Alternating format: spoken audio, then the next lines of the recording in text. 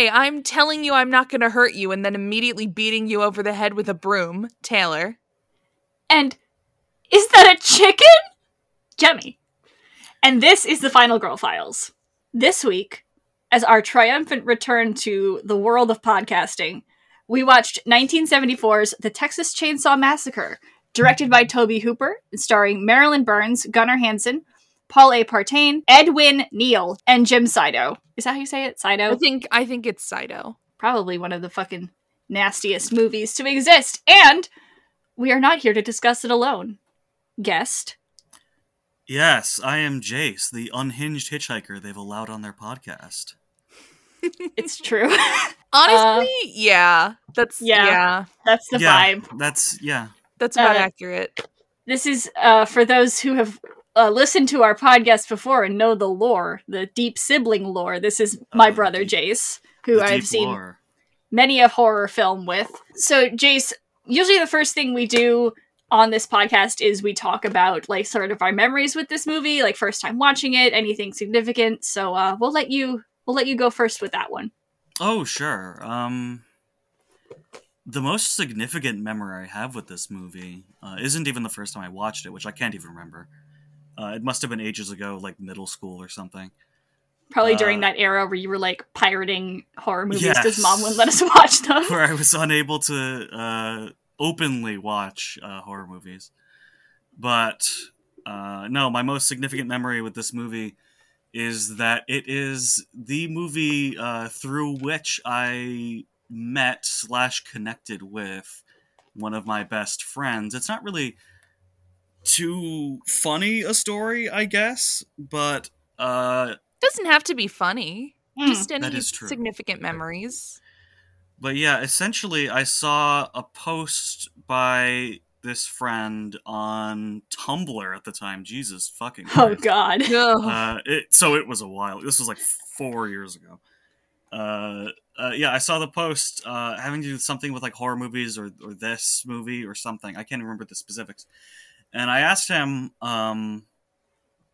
if he'd seen it, if he likes the movie, because even then it was one of my favorite movies. He said no, and I was just like, let's just watch it together, because we had been in the same general friend circle prior. Mm-hmm. And we watched the movie, loved it, and we spent like a solid year afterwards just fucking slamming horror movies and watching them over and over, like at like late at night. Like for me, it was like 3 a.m. Oh, that's vibes. Yeah, it was pure vibes. We have since watched so many fucking movies, including classics such as the Leprechaun series of films in its entirety. And they are films. They're films, of which I am now a scholar. Yeah, we almost had you on for a Leprechaun episode. That's the thing. I really was surprised that this was the movie that you wanted to come on for, because I was sitting here thinking like, oh, Jace is definitely going to want to do Leprechaun. I would love to be back to do Leprechaun. We would love to have you back to do Leprechaun. But I think my introduction to the world shouldn't be Leprechaun. But yeah, this is probably my favorite horror movie. It is just a perfect slasher. It is probably the best slasher, at least of those that I have seen, and I have seen quite a few. Yeah, Jace likes slashers the same way that I like paranormal ghost movies. Yes, this is completely true. This really is a great movie. It's so good. It fucking slaps. Jemmy, do you have any significant memories with the Texas Chainsaw Massacre? So, it's weird. I also can't remember the first time I saw this movie. It's just like, I know there had to have been a first time that I saw it, because this wasn't the first time I'd ever seen it, obviously. But I just, for the fucking life of me, cannot remember where I first saw it. It's just one of those movies that's always been there. Yeah, it's just always kind of been there. I imagine it must have been during the part of my life where I was starting to get into horror and was like, oh yeah, I should probably watch like these, classic staples of the horror genre to understand the beats of the genre and such. But I honest to God, I cannot remember the first time I watched this movie. And it's a little scary because I can usually I usually associate a lot of memories with, like, the first time I watch a movie. Like, I can usually remember, so I'm not sure what happened here. However, That's Oh, so man. cursed, and I feel like that definitely fits the vibes of this movie. It does. It very much does. That neither of you can remember the first time you watched it. You were just like, no, I've always just had the Texas Chainsaw Massacre in my life. I have a very weirdly specific memory of being at, like, my aunt's house and seeing a VHS copy, not of this movie, but of the, I think, 2003 remake movie, Ooh. Oh my god. which I actually like. I think is actually fairly well done, oddly enough. I have no opinions on it. I've never seen it. The only Texas Chainsaw movies that I've seen are this one and Texas Chainsaw 2. Those are the only ones you really need to see. That's the vibe that I get. Although I want to see the one that I've heard has like an Illuminati subplot or something. You want to watch Texas Chainsaw 4. What is it called? It's like it's Texas Chainsaw The Next Generation. They called it that. I just remember. Okay, speaking of memories with Texas Chainsaw, this is a funny one. Oh god, is this the one that I think it is? Yes, it's because me, Jemmy, and Elle, like, I don't even remember, we were just, like, on a call together, the three of us, and we ended up, like, on the Wikipedia page for Texas Chainsaw The Next Generation, just reading the plot summary, and the three of us could not stop fucking laughing. We were, like, losing our shit. And just like the Wikipedia plot summary of Texas Chainsaw 4, we were just screaming like, why is Matthew McConaughey here? Mhm. Why is there a subplot about the Illuminati? Like, Renee Zellweger is in this movie. Why? Yes! Like, Yes, it has like a cast. It's insane. there's like people in it. Like, okay, but we're not talking about that movie. No, Yes. not yet. One day we will. God. I think it actually might have been right after we finished recording our episode on Ravenous. It really might have been. But anyway. But yes, we're actually talking about a good film. Yeah. Yes. My significant memories with Texas Chainsaw, because unlike you two, I can remember very vividly the first time that I saw the Texas Chainsaw Massacre. And it was when I think I was like 13 or so, which is like probably the best age to watch this movie is like 13 or so. Yeah. And for some unknown reason, my father decided this is a great movie to watch with my daughters. In his defense, I don't think that it was like he like sought it out. I think he was just like flipping channels on the TV and it happened to be on like or like just starting. It had to be just starting because I remember the opening crawl so vividly. Mm-hmm. Because I saw the opening crawl at age 13 and immediately said, no, not for me. And I got up and left. I don't even blame you. This I movie don't either. Starts out strong. But my sister did stay and watch it. So if I was 13, she had to be 11. Autumn! You know what? That actually explains a lot about Autumn, actually. Yeah, which is hilarious. And I just remember periodically, because this was like the point in my life when I was like horror movie curious, you know? Mm-hmm. We're all familiar. I was like, I like left, I like went in my bedroom and then I would like every like 5 or 10 minutes, I think, like come out into the kitchen ostensibly to get some water or to like get a snack or something. But like I would come out just because I really wanted to see what was going on with the movie. You were microdosing. I know, that's the thing. So my first experience with the Texas Chainsaw Massacre was like I saw about 30 seconds of the movie every 10 minutes. That doesn't sound like that kind of feels like the best way to watch this movie because this movie really does run on rancid vibes and rancid vibes only. There is not a plot in sight. There is the barest thread of a plot. Yeah, there's like a semblance of a plot. The plot is mostly there to prop up just like showing you the most horrific shit you've ever seen in your life, which is great. But yeah, that was my first experience with the Texas Chainsaw Massacre was like curiously coming back into the living room and like standing there for like a minute and then leaving again because it scared me.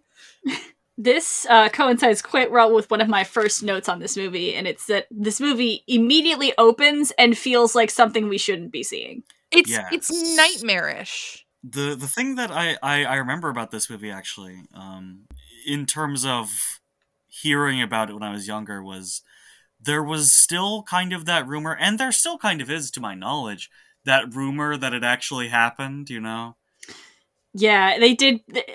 Like, my note right before this actually was Texas Chainsaw did Blair Witch before Blair Witch. Yes. Which isn't technically true, because Blair Witch had, like, the internet and shit to, like, propagate the idea that its story had really happened. But also... Yeah, Blair Witch, Easier in the even, they 70s. made, like, a fake documentary about the, like, urban legend in the movie, which, like, added some credence also to it. Yeah, but still, like, I don't know. I totally understand, like, Baby Taylor being like, nope, not for me. Yeah, I Just literally the just opening remember crawl. seeing the opening crawl and being like, no, I'm done. Bye, guys.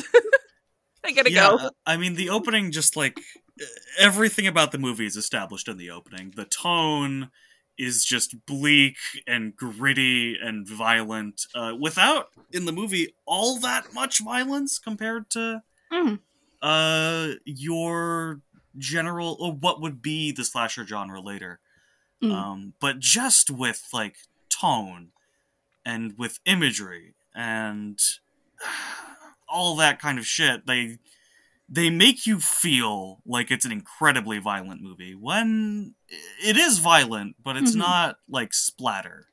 Yeah, very famously, the Texas Chainsaw Massacre, despite its name and its reputation, does not have a lot of gore in it. But I understand the people who think it does, especially with that opening shot of, like, the fucking decaying bodies propped up, like, fucking putrefying in the Texas sun. Like, I understand people who are like, yeah, this is the bloodiest movie I've ever seen, despite the fact that it's not actually all that bloody. One thing that I think is very funny is that Tobe Hooper, there was at one point more gore in this movie. There was never a lot of it, but at one point there was more. And Tobe Hooper cut a lot of it because he was shooting for a PG rating. Oh my god. Oh and my the God. MPAA literally, like, watched the movie and were like, fuck, like, no. Like, dude, like, no. This is, like, the more intense version of the fact that, like, The Conjuring got an R rating, despite not having a lot of, like, blood or gore or violence or anything in it, just on vibes alone. Yeah, so, like, the MPAA were like, Tobe Hooper was like, PG, and the MPAA was like, absolutely fucking not, dude. No. What are you talking about? You're going to have to cut the film with a PG rating. Yeah, like, it, and like you said, like, nothing that bad really happens on screen, but it feels like a rated R movie just because it is so intense.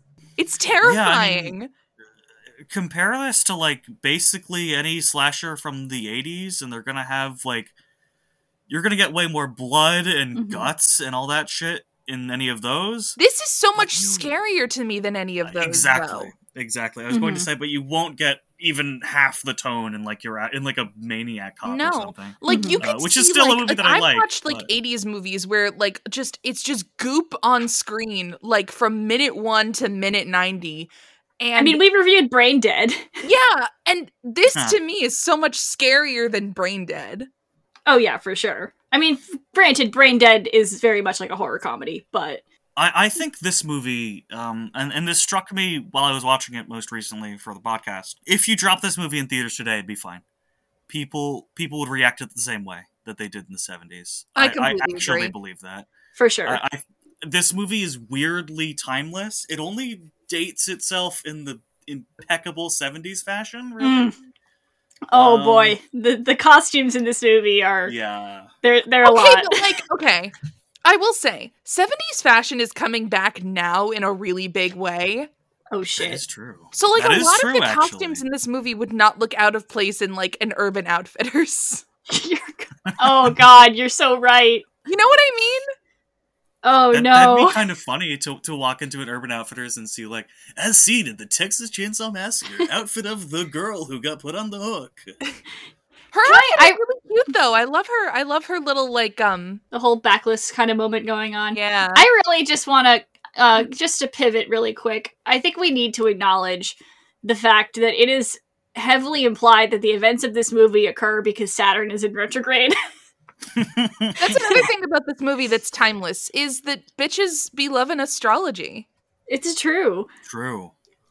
No, this movie has a lot of It's just that if this movie was made today, Pam would be on the Co-Star app on her phone and not reading from an astrology book. True. But yeah, this movie has a lot of weird, especially early on, it has a lot of weird, like, occult / mysticism kind of stuff. Like, you see the hitchhiker, better known as Nubbins.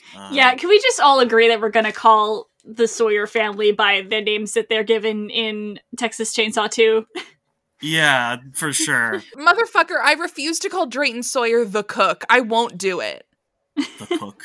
I will not call him that. His name is Drayton Sawyer. Like, I can't imagine just calling him the cook at this point. Like, I can even imagine calling Nubbins the hitchhiker, but Drayton's Drayton, man. Drayton's Drayton, and for the record, Bubba is Bubba. Yeah. Damn, that's a hot take. I don't know about that one. No, I'm almost listen, you. I know that there have been more recent Texas Chainsaw movies, like Texas Chainsaw 3D, I think started it, where they're calling him Jed. I'm with you. No, Texas Chainsaw 3D is like a terrible nightmare movie. I will not ascribe to the attempts to rename Leatherface Jedediah. I won't do it. His name is Bubba, and that's that on that. I'm totally with you. We are Bubba Leatherface truthers on this podcast. We are Bubba Leatherface truthers. We are. Yes. We are each a Bubba head in our own way. Sorry, I interrupted you to go on my screed about Leatherface's real name. Please do go on. Oh no, it's okay. I was just pointing out there's a lot of like weird occult shit in the early goings of the movie. Like Nubbins performs some kind of bizarre ritual after he gets kicked out of the van. That symbol on the car, the astrology stuff, I really don't know what to do with it all, but it's there in the film. See, I didn't even think of any of that as being like occult shit until you just said that. You could also argue that like Nubbins fucking around with the bodies in the graveyard has like sort of a ritualistic bend to it in the way he like displays them, kind of totem-esque. Yeah, actually, I hadn't even thought of that.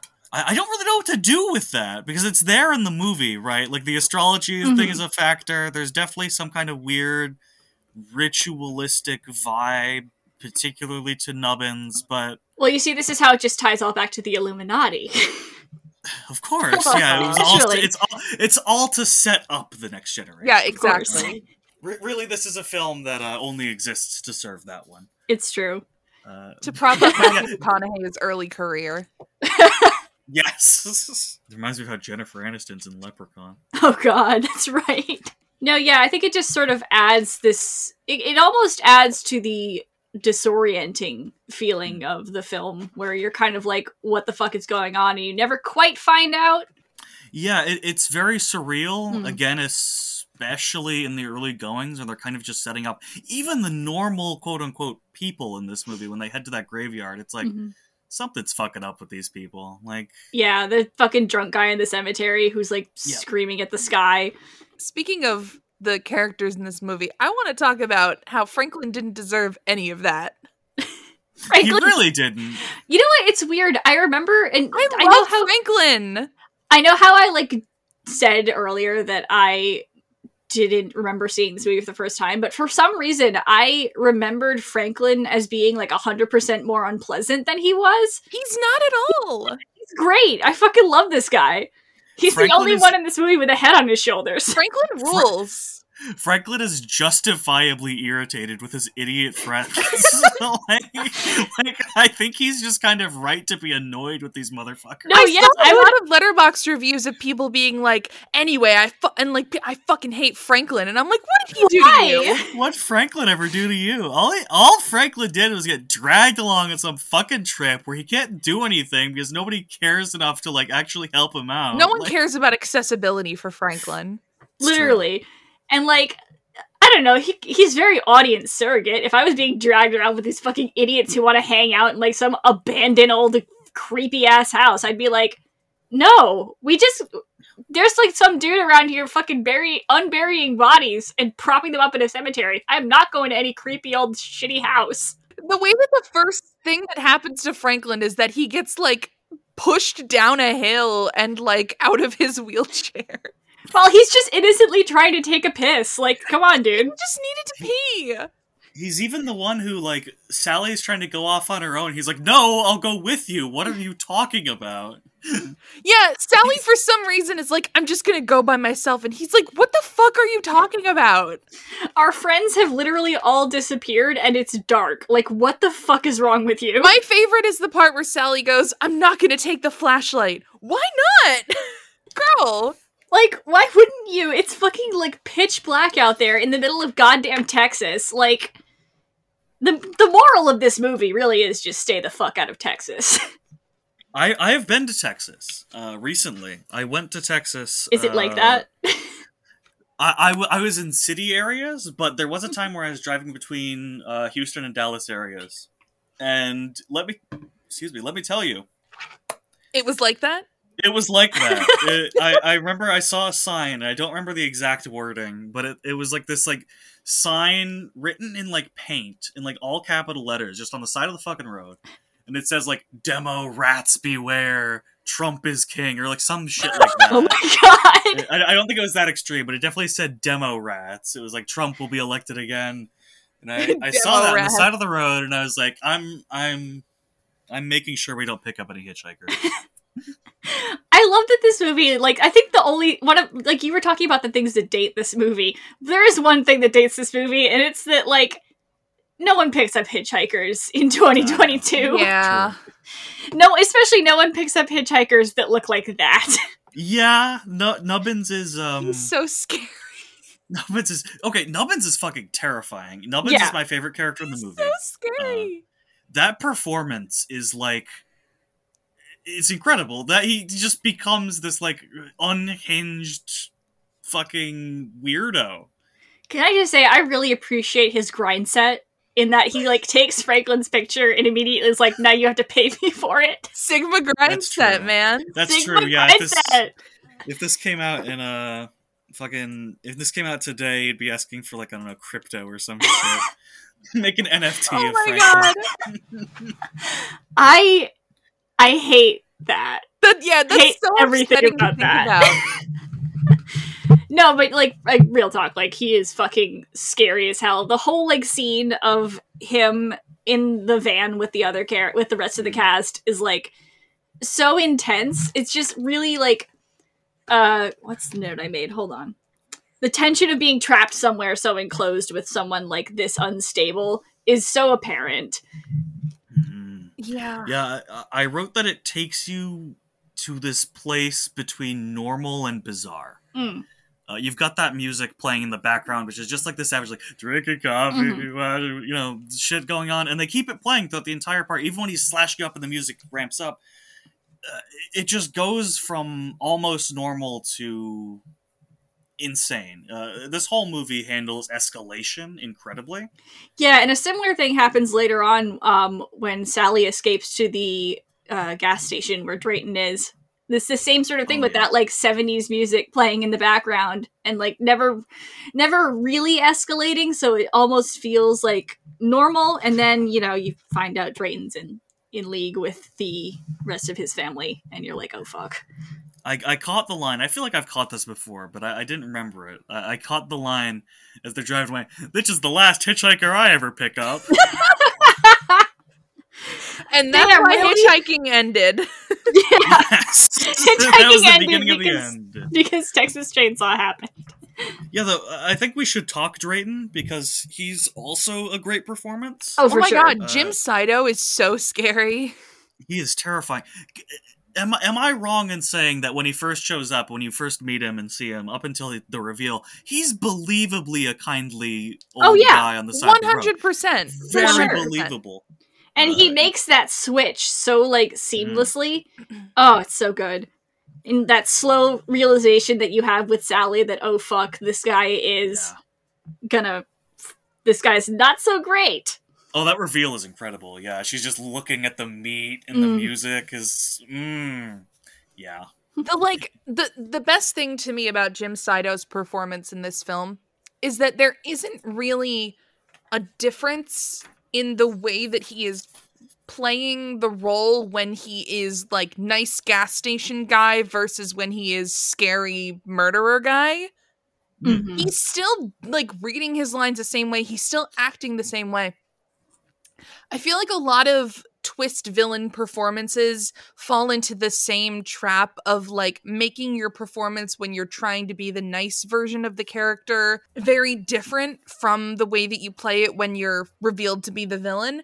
Jim Saito is playing the same character the entire time. The only difference is just what the audience knows about him. Mhm. Which I Yeah, think makes completely. him so much scarier because he is still playing nice old man. Yeah, he absolutely is. He still sounds like this like kindly, almost southern gentleman kind of guy, you know, like southern hospitality kind of dude, I Mhm. mean, you know? And he's just great. I really all of the Sawyers are performed incredibly. Oh, for sure. Okay, let's have a chat. What Okay. is Drayton's relationship to Bubba and Nubbins, and I guess also Chop Top if we're going with the sequels? Older brother, right? Is it That though? was my understanding. I figured he was either older brother or slash and father. Yeah, Ah. is he the dad? Is he an uncle? Is he the older brother? The movie never tells you, first of all. The movie doesn't really tell you much about the Sawyers, but my personal take on it is Headcanon. that his headcanon, is fine. is that he is Call it what it is, Jace. It's true. It's true. But that he is both their older brother and their father. Yeah, Let's all sit with that for a second, because I was doing some like reading, and apparently there's a comic where he is their uncle, and like they are his sister's children, and he is taking care of them after she passed away. Of course, because it's Texas Chainsaw, he is also later revealed to be their father also. Yeah. Yeah. Yeah. Yeah. And that to me seems also like the most plausible thing. Say it with me, everybody. Perversion of the nuclear family. Yeah. True. Let's actually yeah. have a conversation about that too. Like, there are no women yeah. in the Sawyer family except for dead grandma. Yep. No, yeah, Leatherface serves the role of the mother. Come the time for that dynamic to form. Yes. I did notice, similar to the way we were talking right now, Drayton, the way he refers to Leatherface and Nubbins, he says, "Get your brother out there," like as though he's disconnected from that idea of brotherliness with them. Mm-hmm. That makes sense. Yeah. Do we ever obviously it's just set him up as the patriarch of the whole family dynamic there. I've never seen Texas Chainsaw 2. Do we get any sort of confirmation of their relationship there, or is it just still... I think it's still the same thing. Still about as vague. Yeah. Okay. Yeah, the only new thing that we get from that movie is that Drayton Sawyer is like, he's in a chili cookout contest in town. Yeah, he's beloved by all. And like everyone in town great. Loves him, which rules. I love this for him. Let's just segue for just a second, and say Texas Chainsaw 2 is insane and absolutely worth your time. It and Psycho 2 are like I will go down with saying that they are just as good as the originals. Oh, not The Conjuring 2? Okay, I'm that's joking. different. I know, I understand. I would put Texas Chainsaw 2 somewhere below the first, but not by like super far. Chop Top though, man. I mean, Chop Top is just fucking great. Like, we can't... Even... I initially disliked Texas Chainsaw 2. Yeah, actually, this is the first time hearing of you enjoying it. Oh, is it? I think so, but I mean, Texas Chainsaw Massacre does not come up in our everyday conversations. That's true. It should, though. I initially disliked 2 because I didn't know what I was getting into. Mm-hmm. I didn't know how vastly different the movie would be. Yeah, you need to mentally prep yourself for it beforehand. You need to go into Texas Chainsaw 2 knowing that it's going to be nothing like the original. Much like Psycho 2. Mm-hmm. And then I watched it over a couple months afterwards. I was like, okay, I'll give it another chance. I hear people, raving about it, talking about it. I'm like, I don't remember liking it. Gave it a chance. As soon as I was aware what was going on with that movie, loved it. It rolls. Immediately bought it on DVD. It rolls. It's fantastic. It's a great movie. But But back to the film at hand. Mm-hmm. It is funny to me that, like, so Leatherface is quite sort of famously based on Ed Gein. Mm-hmm. And the thing that cracks me up about that is the fact that Ed Gein, like, if you ask anybody what they know about Ed Gein, a lot of people will say, you know, he skinned people and was trying to make stuff out of the skin. And then the next thing that most people will probably say is he was a cross-dresser. This is not true. Oh, it's not? Oh my God. Ed Gein was never...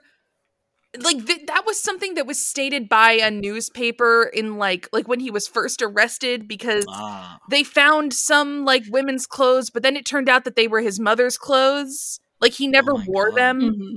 Oh my God, that's fucking hilarious. There's zero evidence that Ed Gein ever, like, cross-dressed or, like, wore women's clothing or was into any kind of, like, gender nonconformity anything. Like... That's fucking it's hysterical. So funny because, like, every single fictional serial killer that is based off of Ed Gein is like they do, like, some weird gender stuff. He never did that. He never did. You have two, like, well-known fictional serial killers in culture, Buffalo Bill, Leatherface, that do the cross-dressing kind of thing, based on Ed Gein. Norman Bates too. Norman Bates 3. And Oh he just never fucking did that. He never did it. Like, oh my God. Thank you very much to Lindsay Ellis's video about trans misogyny in the media for illuminating this fact for me, because it is endlessly fucking funny. That is fucking hysterical. That I'm pop going to share culture that fact at with large so many just people. latched onto that as one of the two things about Ed Gein that everybody knows, and it just not true. It's just fake. God, it's funny, but it's also just so fucked up. Yeah, it sure is, obviously. But it says a lot about the way that the world saw people who were gender nonconforming, trans people, etc., that one of the first things that a true crime tabloid thought to say to slander a recently caught serial killer was that he wore women's clothing. Just to add on to the level of perversion that the public saw around Ed Gein, when this was just patently not true at all, and which is extremely sad. But it also makes me think about Leatherface as sort of the being made to be the woman of the family. Yeah, Leatherface, you know, he is put up with, like, Michael Myers and, like, Jason and shit, and it's like, Leatherface is kind of innocent. He's a sweet baby boy who can't read. This is okay. He kind of is. This is my fucking Leatherface hot take, is that, like, I feel like if you took Leatherface and, like, removed his family from the equation, you could make him into, like, a normal functioning member of society.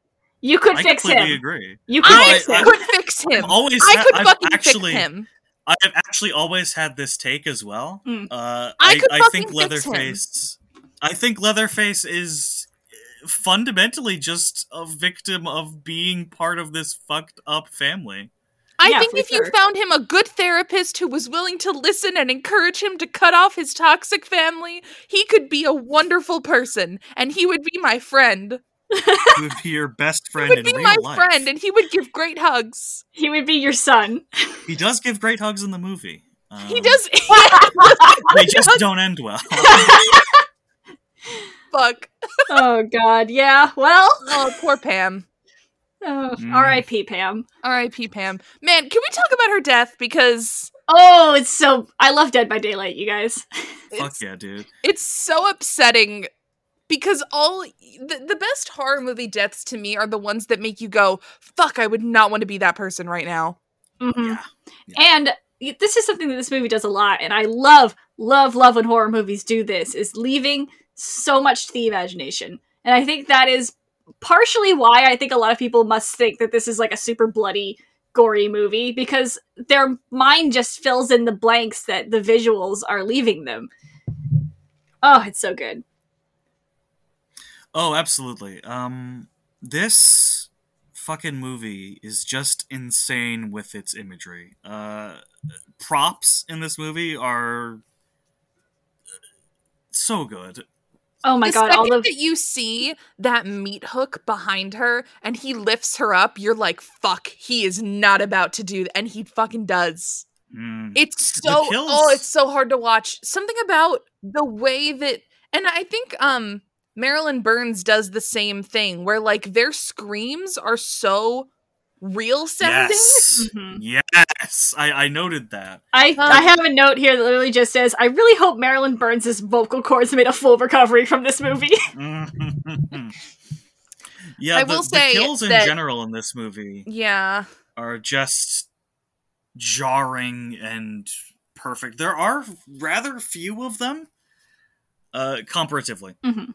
But like from the first one, obviously the hammer kill, iconic. So visceral. All of visceral. them. The guy's on the ground, he's shaking, his leg is like... Ugh. It's hard to watch. It's a movie that's still hard to watch. It's... Speaking of things being hard to watch, I am going to just put out into the universe. I feel like anyone who has listened to more than one episode of this podcast knows my thing with eyes. Oh, yeah. So the dinner scene, I was kind of, I still have not watched the dinner scene straight through. I will fully admit that. The close-ups of the eyes gross me out more than literally anything else on the planet. I can watch anything fine, but the second that anything happens to someone's eyes in a movie, no thank you. God, I mean, like, who could blame you for not watching the dinner scene all the way through, though? Just the close-ups on her eyes are so disgusting. Yeah. Like, just the way that you can see every fucking vein in her eyeball when she's just looking around. Ugh. Hate to see it. Hate to see it. Yeah, everything about that scene is just like it's still hard to watch. And that's I used the word it's nightmarish earlier to describe, but the dinner scene is so nightmarish because it's just like you're strapped to a chair and these people who are about to kill you are just laughing and laughing at you. Ugh. Yeah, the last, like, half hour of this movie is so relentlessly harrowing that you really get a sense of, like, what it would be like to be in this situation and to just be in this never-ending, like, nightmare. Ugh. Can we talk about Sally for a second? Because I did want to touch upon the remake that is happening. I think it's very weird that they're trying to Laurie Strode her. Yeah. Because... Oh, it's very strange. Like... I don't like it. Like, I don't like it either because, like, the very last shot of the... Or, not the last shot, but the last time we see Sally in this movie, she is, like, fully insane. Like, no amount of therapy is gonna help this bitch. Like, she is traumatized, like, beyond anything. And trying to make that into, like, a badass survival moment feels weird.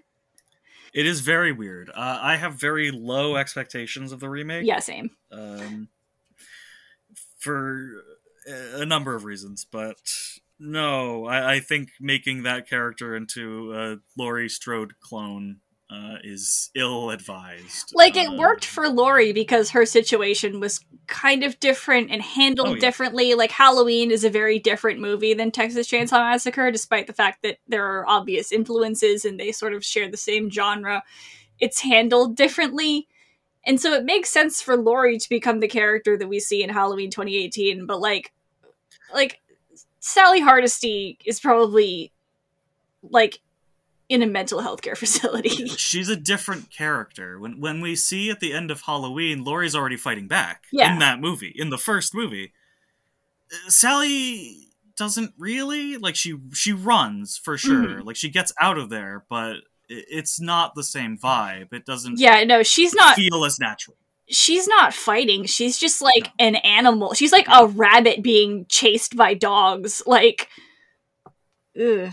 And I love her. Oh, I love her. Oh, no. She's great. Don't get me wrong. Yeah, don't get me wrong. Sally is wonderful. But, like, it just feels... You can't girl bossify that. You can't... Yeah, she's not a girl boss. Laurie is a girl boss, though. Even in the first movie, yeah. Yeah. makes Like sense. Laurie, Nancy in Nightmare 3, that makes sense. Sydney, Yes. girl boss, like Oh god, Nancy makes perfect sense. Yeah, Yeah, she Nancy- beats the shit out of Freddy Krueger in the first movie. It's fucking funny. And then, of course, Sidney Prescott, queen of the Obviously. final girl bosses. We're seeing Scream tonight. God, fingers crossed. Fingers crossed, yeah. I did want to take it back please. to the dinner scene because I had watched the commentary. oh, interesting. I didn't know that there was a commentary. There is on my DVD. I watched this on our favorite streaming service here on the Final Girl Files, Tubi. Tubi, where we discovered such masterpieces as Baby Oopsie. Yes. Tubi, please sponsor us. Please sponsor these people, Tubi. We're your biggest fans. We really are. But yeah, in the dinner scene, Toby Hooper and like all of the actors have noted that the dinner scene was fucking miserable to shoot. The whole movie Everyone. was miserable to shoot. Mm-hmm. But the dinner scene in particular, in a movie that was miserable to shoot, the dinner scene in particular was a fucking hot, emotional mess of a scene, and it really comes through in the acting. Yeah, I want to build on this and say that last shot of Sally, the actress has noted in the past that they didn't get it on the first time they shot it, so they had to bring her back to shoot it again. And I think she just channeled all of her emotion regarding that into her performance, and boy does it show. Shooting this again. Boy does it show.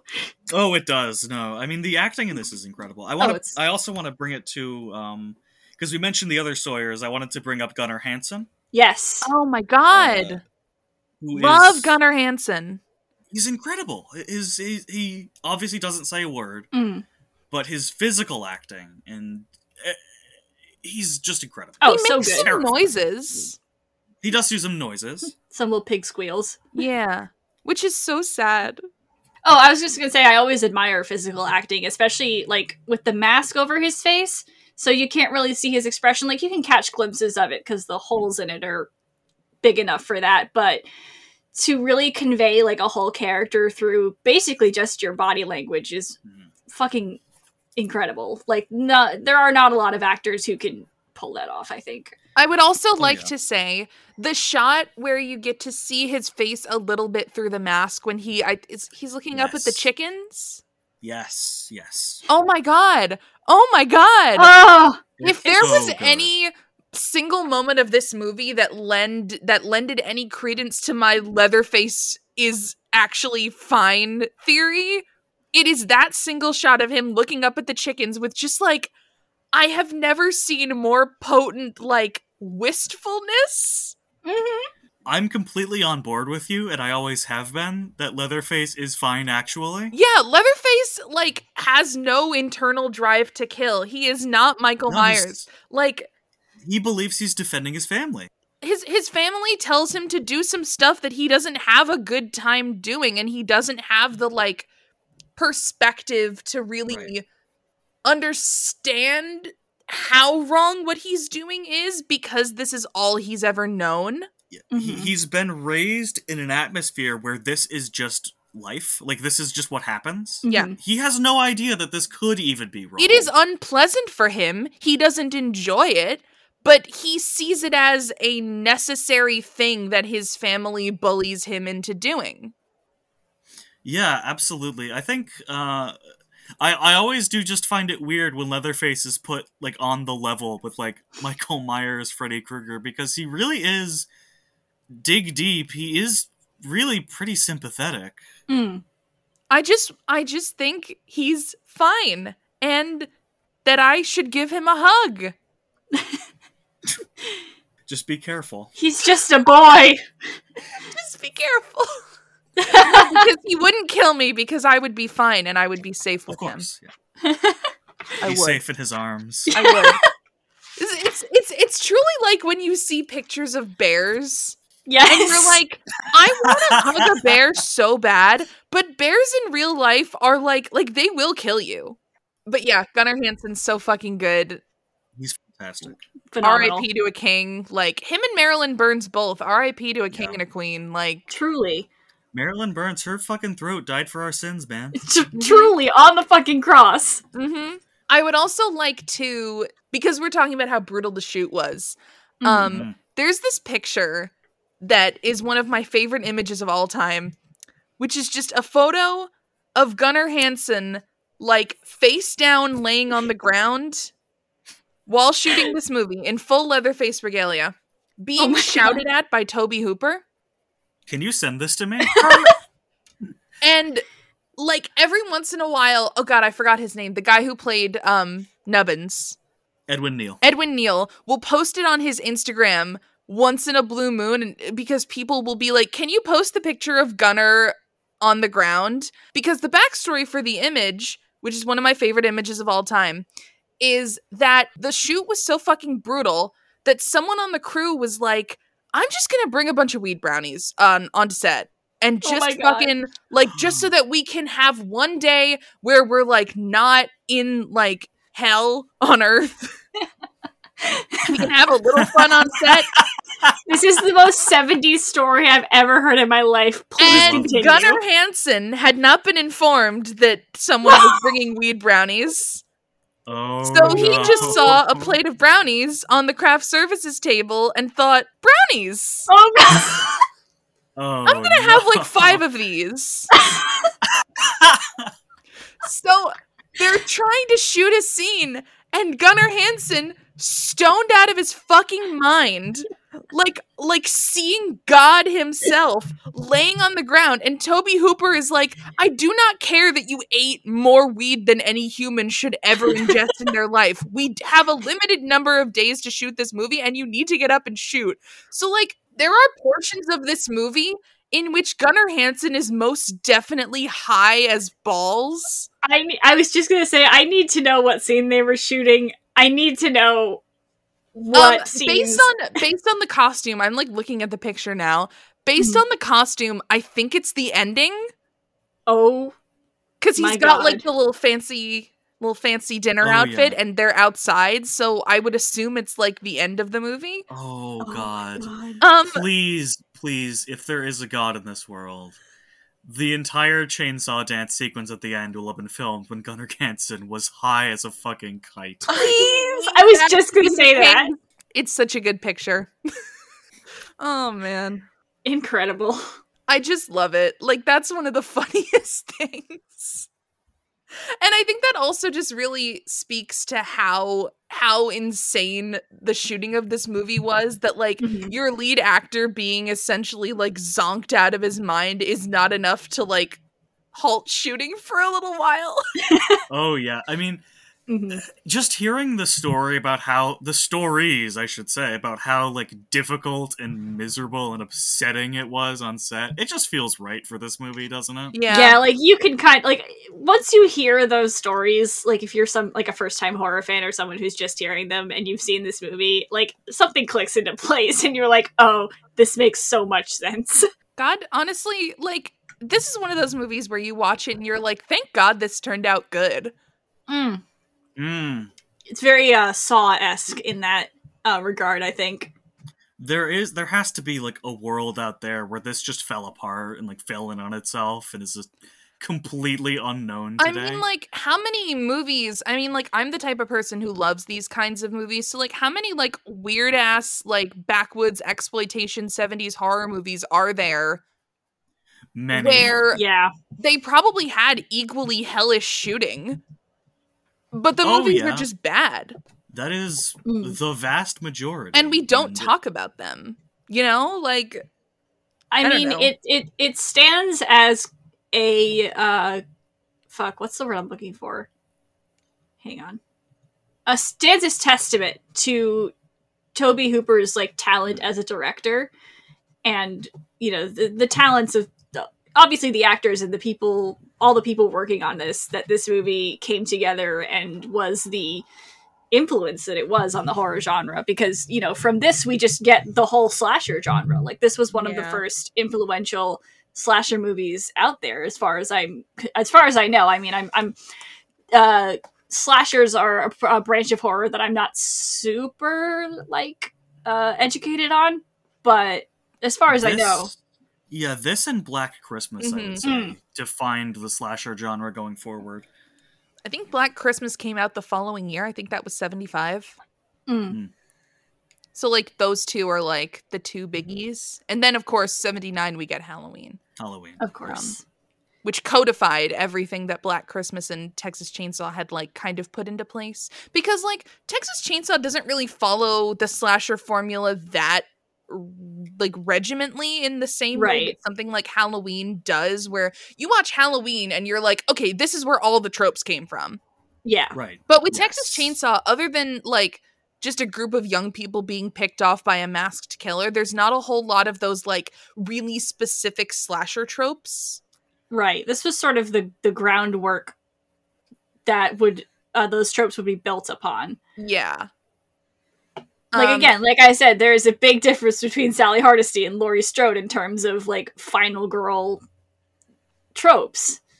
Sally definitely straddles a weird line in terms of, like, being she's partially the, like, tormented victim of, like, the older horror movies, and she's also got one foot in the final girl world.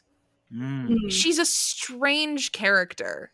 Yeah, she is sort of not the blueprint quite, but sort of, you can see where, like I just said with the rest of the movie, you can see where the final girl tropes were built up from her and from the cast of Black Christmas, which I still need to watch all the way through. I tried to watch it this year, but it was, like, super late on Christmas Eve, and I fucking zonked out, like, halfway through. Oh god, yeah. That movie is very good as well.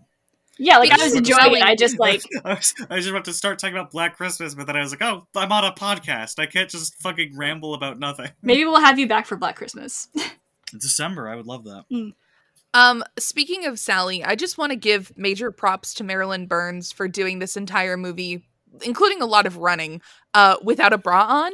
Yeah, Queen.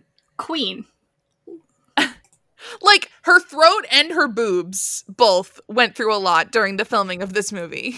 They suffered for us. For us! For our sins! Yeah, big shout out. Big fucking shout out. Like Queen. Running without a bra on is not easy. No. I'll take your word for That it. hurts. Oh. Sometimes it hurts, and... Listen, I am not gifted in the chest department, but it's still, yeah. It's still a fucking struggle. Having to just, like, and then falling face down out of that window. I would also like to say that, like, I do happen to know that the actress who played Pam was really, really grateful that she got to wear the costume that she did because it was so hot. Yeah, I can imagine. Yeah. Because everyone else was in sort of these, like, very restrictive outfits, and Marilyn Burns had those, like, tight pants on. Oh. And she just got that, like, open-backed shirt and short shorts, and she was like, I was great. In summer in Texas, oh Christ. I went to Texas in, like, spring, and it felt like hell. It was a nightmare. I think they literally shot this movie in, summer. like, August. Like, oh god. Not even, like, summer, but, like, the worst summer month. Yeah. Oh. That's fucking horrible. So, like, yeah, shout out to Pam, who is the only person who is dressed for Texas summer. Everyone else in, like, fucking long sleeve button up. I mean, it's because she read her star chart and she knew. She knew. True. She knows things that the rest of us don't know. One thing I did want to bring up that I just really stuck with me on this viewing. Mm-hmm. The fucking music in this movie. Ugh. Is, please go on. I'm sorry if people like this movie about to bring up, but this is what Sinister wanted to be. You're so right. You're so correct. Yes. I've never seen Sinister, music... so can you, like, elaborate? Because I don't know anything about Sinister has a really weird soundtrack that's, like, a lot of, like, ambient noise and, like, sounds, and I've heard people praising it, and I don't care for it, TM. Taylor, just picture, like, the Hannibal soundtrack, but really bad. Oh, no. Yes. But this movie, the music is perfect because it's unsettling, it's otherworldly, while also feeling so real, if Like, that gritty? makes gritty. Yeah, it's Yeah, it sets everything, the tone. everything in this movie just combines to make like the single most unpleasant experience possible. It's fucking great. Like, even if, like, you don't like this movie, which, like, God, I can't imagine. Well, I mean, I can't imagine, like, someone who isn't into horror not liking this Jimmy, movie. I'll tell you, I found a couple. But, like, if you're a horror person, like, and you don't like this movie, you have to at least appreciate everything going into it that makes it, like, what it is. You know? In my opinion, this is one of those movies that you can just kind of call perfect. Mm-hmm. Yeah. I can't really find anything like major with it that I'd be like, that's a problem with the movie. No, it's, I mean, sure, there's like a threadbare plot, but who cares? Like, I don't think the plot is purposes. The plot isn't what this movie is concerned with. You don't need a plot. Exactly. Having this very basic plot, it works exactly for what it's trying to do. It's vibes only cinema. If it had more of a plot, it would have worked worse. Exactly. Yeah. I will also say that, like, I mean, I know that we're kind of reaching a our general threshold for discussion, but I would like to talk a little bit about the sort of vegetarianism subtext of this movie. Absolutely. Yeah. Because it's so interesting to me. Toby Hooper went fucking vegan after this. Yep. And wow, what a shock! What a fucking shock! I don't blame him. No, I mean, one of the things I noticed on that front, this viewing, was in the early goings, I think either just before or during the scene with Nubbins in the van, they're passing by the slaughterhouse, they're talking about it, and they show these just shots of those fucking cows suffering, miserable, and they're shot exactly how the horror shots later in the movie would be. Yep. And that's perfect. Oh. Another thing I noticed sort of in that vein is that, like, you know, Nubbins shows up in the car and the first thing he does is start, like, passing around pictures of dead cows. Yes. And then later, he takes Franklin's picture. And I think that's a nice little bit of foreshadowing when you know what you're looking for. Like, it's just so interesting to me also the bit where they're talking about, where Franklin is like talking about like, oh, this is how they kill cows in the slaughterhouse, and Pam is like, that's so disgusting, like, can you stop talking about that? And like, I forget if it's Pam who says this or somebody else, but she says like, no, actually I think it's Sally who says like, I like to eat meat, please don't talk about this. So it's this idea of like, like if you enjoy eating meat, it's hard to think about what happens to the cows. And as long as you're able to like comfortably turn your head away and not think about the brutality of the meat industry, you can continue to consume meat.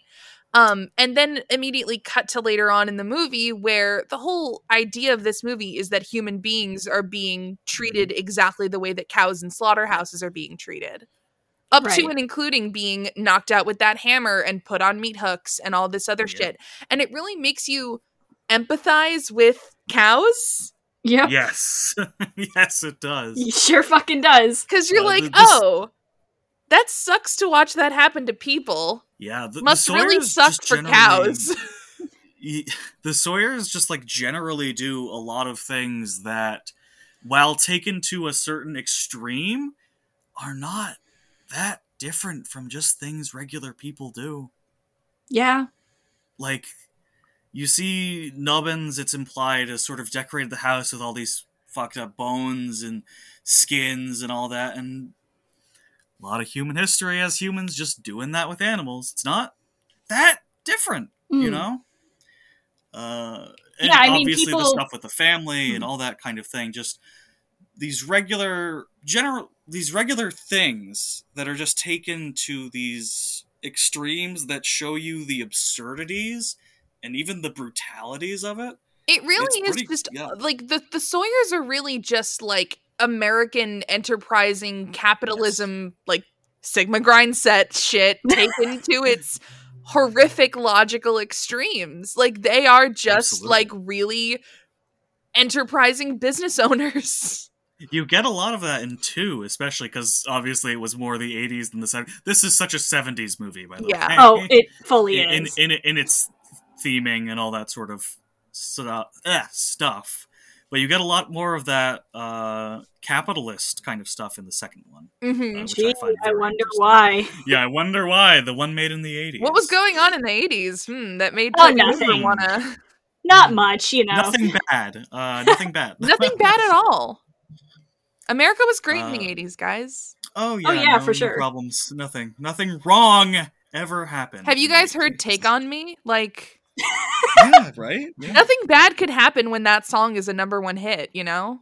Truly. It's true. You have a good point.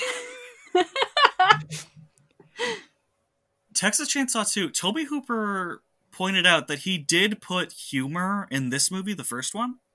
There is a humorous element, but he pointed out that a lot of people either missed it or couldn't really make it out in the midst of all the everything horror. And 2 is fucking funny, though. It is hilarious. 2 is hysterical. 2 goes hard on the comedy, and I think it works really well. But it's like the thing about this movie is just like it is so brutal that any comedic touches, like I've heard that quote from Tobe Hooper, and I was looking for comedy when I watched this movie, could not find any. Yeah, I found one instance that I thought was fairly comedic. This watch. Oh, do tell. It was shockingly okay. Hear me out. Okay, no. Hear. It was at the very end of the dinner scene with Grandpa Sawyer, and they have this like folksy discussion no, about okay, that how is funny. He That was is the funny. best. He was the best at cooking and killing. Like that was funny. Like that kind of like aw shucks thing in the middle of this nightmare is hysterical. Honestly, the whole scene with Grandpa is kind of funny in like a really absurd, fucked up way. firmly grasp it. Firmly grasp it. The comedy in this movie is like the darkest kind of comedy. Yeah, pitch fucking black. Yeah. I would also like to say, like, Jace, you were saying it at the beginning of the episode about like the idea of this movie having kind of a subtle supernatural element. Grandpa. Yes. Yep. Like, there's definitely some kind of supernatural something going on with him. Yeah. Vampire question mark? Yeah, Vampires like, real? What? Drinks blood, and he is absurdly long-lived. Vampires are real in the Texas Chainsaw Massacre universe. You all heard it here. Sucking on a blood clot like I'm those Ferratu. Like, Oh god. Grandpa's so gross. Oh yeah, he's so disgusting. fucking nasty. Oh my god. Wasn't the actor in under all that makeup? Wasn't he like a really young guy? He's like 19, I think. Yeah, he was like a 19. Stop! I love it. Which is even funnier when you get to like Texas Chainsaw 3D, where they like brought that actor back to play Grandpa. Yes, yeah. I In like love it. 2013. The fucking actor Ian McDermott for Palpatine. Oh my god. He was like 28 or something in Yeah. Return of the Jedi. Oh, God bless this insane ass movie. Truly. Horror would be Yeah. so different if we had never gotten the Texas Chainsaw Massacre. 2 words, by the way. Yes. 2 words, yeah. 2 words. But only for the Chainsaw. first one. A lot of people forget that, but Does anyone else have any discussion points? I feel like I'm a teacher. I'm a film teacher at like the front of the classroom. I honestly think I have said everything that I really wanted to say. Or I everything mostly that just I wanted wanted to say tell the has been brownie said. story, so I'm Of done. course, yeah. So you're satisfied. Yeah. Why does that story have the exact same energy as Meeks coming on here and saying that Suspiria was based on a true story? Oh my god! That's honestly the most shocked I've ever been recording this podcast was when And she waited till the end. She waited till the end to drop that fucking bomb on us. just Meeks casually like, oh yeah, this happened to my buddy Eric. Like, so I do a segment on this podcast called Live Laugh Letterboxd, where I read funny Letterboxd reviews and found some very good ones. A lot of people though, a lot of imbeciles doing serious film analysis. How dare they? Yeah, How dare they? Who would ever do that? I have to go. Fuck. So our first review comes from Wes, who says, a list of things I'm never fucking going anywhere near ever again. Number 1, gas stations. Number 2, chickens. Number 3, pigs. Number 4, pickup trucks. Number 5, the entire state of Texas. Again, the moral of the Texas Chainsaw Massacre is stay the fuck out of Texas. Stay the fuck out of Texas.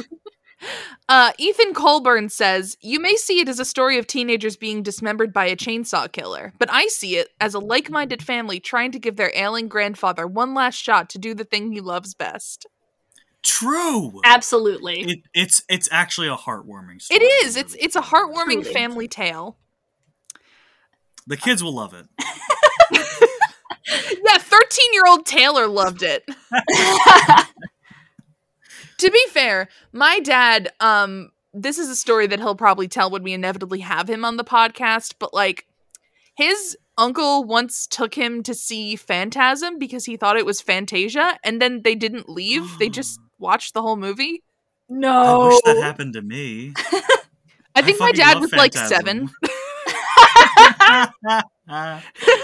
So like, whatever year Phantasm came out, my dad was like a little kid, and his uncle Jack took him 79. Yeah, so yeah. My dad was 10 years old then. So God, I wish that 10-year-old were me. my 10-year-old father was taken to see Phantasm by an uncle who thought that it was the movie Fantasia, and then they just didn't leave. They just stayed the whole time because they bought their damn tickets, and You know what? They spent the money. Just watch Yeah, the it'd be film. like that. so yeah. That's why I'm Everyone- like this, if you guys were wondering. That You gotta explains have so him on much. for Phantasm, then. Sarah Clements says, Sally was really out here sprinting without a bra on, and then she jumped out the window and fell flat on her unpadded titties. Wonder Woman couldn't do it.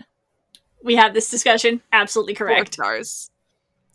Ashley says, the scariest thing about this is the concept of having to run for your life while braless. 4 stars. Absolutely true. Amaya says, hardest vibe check ever. 4 stars. I saw that review, and all I could think of was Grandpa lifting the hammer up, going, vibe check, slamming it down. Okay, this movie is what Christian Midsommar was feeling when that old man clapped in his face. That's what he was feeling this whole movie. Yeah, absolutely. Also, fun fact, some of the shots, that hammer was a real hammer. Ooh. Some, not all. Not the ones when it falls on her head, but I mean, I would hope not. I would hope, yeah. but the shots when it does not fall on her head, it's probably a real hammer. And Marilyn Burns was saying that she was terrified that they were gonna hit her. But it didn't. But she was very afraid they were going to. So again, some of that terror was partially kind of real. Oh dear. This poor cast. They suffered for us. Thank all Yeah. of you. Let's just give a fucking thanks to Thank you, everyone guys. involved with the Texas Chainsaw Massacre. Josiah Morgan says, consistently defeats me until I have nothing left to say. Cinema that mugs you. 5 stars. True, I completely Yes. agree. This movie corners you in a dark alley and holds a knife to your throat. Like, Steals your Exactly. lunch money. We need more cinema that mugs you. I agree. We had Hereditary. Hereditary was cinema that mugs you. You Cinema know? that waterboards you. We will do a Hereditary episode one day when I feel emotionally ready to watch Hereditary again. Yeah. And finally, Ava Ava has a little hammer and sickle next to her name, so I appreciate that. Love that. Ava says, he just has a little anxiety. 5 stars. Yes, so right. Literally just put Leatherface on some Lexapro and he'll be fine. The thing about Leatherface is that he is neurodivergent and a minor. Yes. Exactly. Exactly. He's literally neurodivergent and a minor. He's not responsible for any of this. He didn't do anything wrong. If you leave this podcast with no other, takeaways, just understand, Leatherface didn't do a damn thing. He is a sweet baby boy who can't read. He can't read. And he gives great hugs. And he gives Yes. great hugs. Okay, so, star ratings, everybody. Oh, 5. Oh wow, shocking, Jace. Shocking. I know. 5. It's my favorite movie. 5. I gave like, it 5. Like objectively, I think 5 because like I can't think of anything about this movie that is like. It feels weird to say bad because like the vibes of this movie are absolutely rancid, but they're rancid in a great way. So yeah, you know what? Fuck it. 5 stars all around. It's a great movie. It's just a perfect movie. If you have listened to this entire podcast and you haven't watched the Texas Chainsaw Massacre, watch it. What the fuck are you doing? Yeah, like it's a cornerstone of the genre for a reason.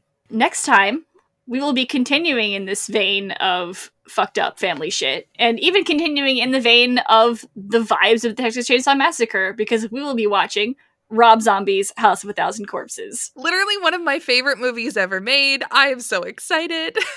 Such a good movie. Jace, the way that you feel about Texas Chainsaw, I feel like is the way I feel about House of a Thousand Corpses.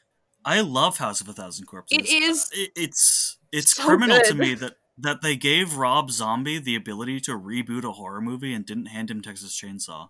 I know. Why did they give him Halloween? Just give him Texas Chainsaw and he'll make you like the best remake ever.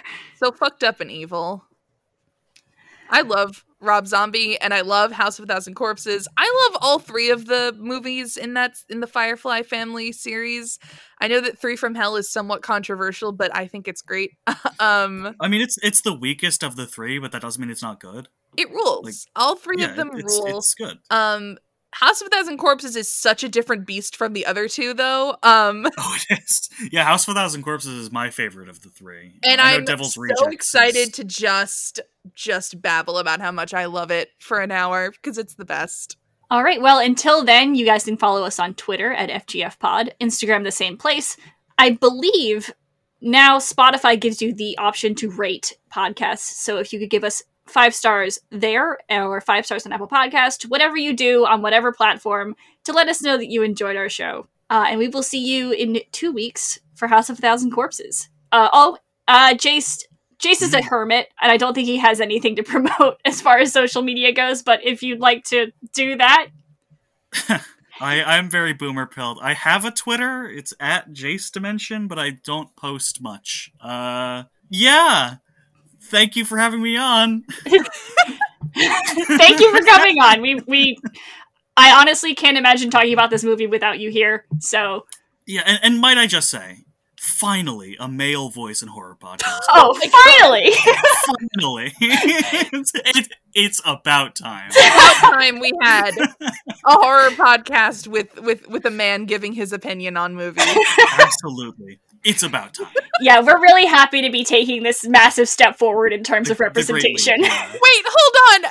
Is Jace the first guy that we've had guest on the pod? Oh, fuck. I think he might be. Because we've had what? Women.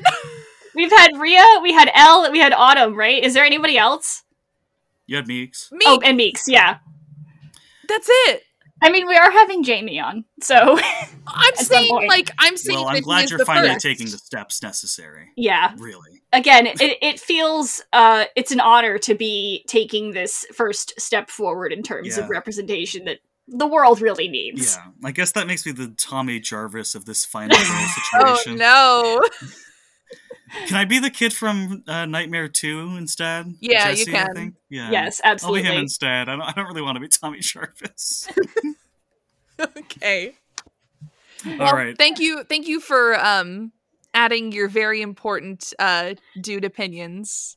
Thank you. To this Final Girl podcast. Thank you for being our Jesse from Nightmare 2. Thank you. Our very first final boy. Of course. No, but really, thank you for coming on. Thank you for being here. Oh, no, thank you for having me on, genuinely. It was a very good time. And any time you need to discuss incredible films like Leprechaun, I will be here for you. Oh, thank God. Thank you. I'm just thankful my introduction to your audience wasn't the worst one, though, so maybe we should wait until... It's not the worst. It's not the worst Leprechaun, believe me. It's not the worst Leprechaun film. Is such damning it with faint praise. Do we want to get into this conversation? No, I think I need to end the podcast. We will see you next time for House of a Thousand Corpses. Thanks for listening. Bye. Bye, everybody. Goodbye.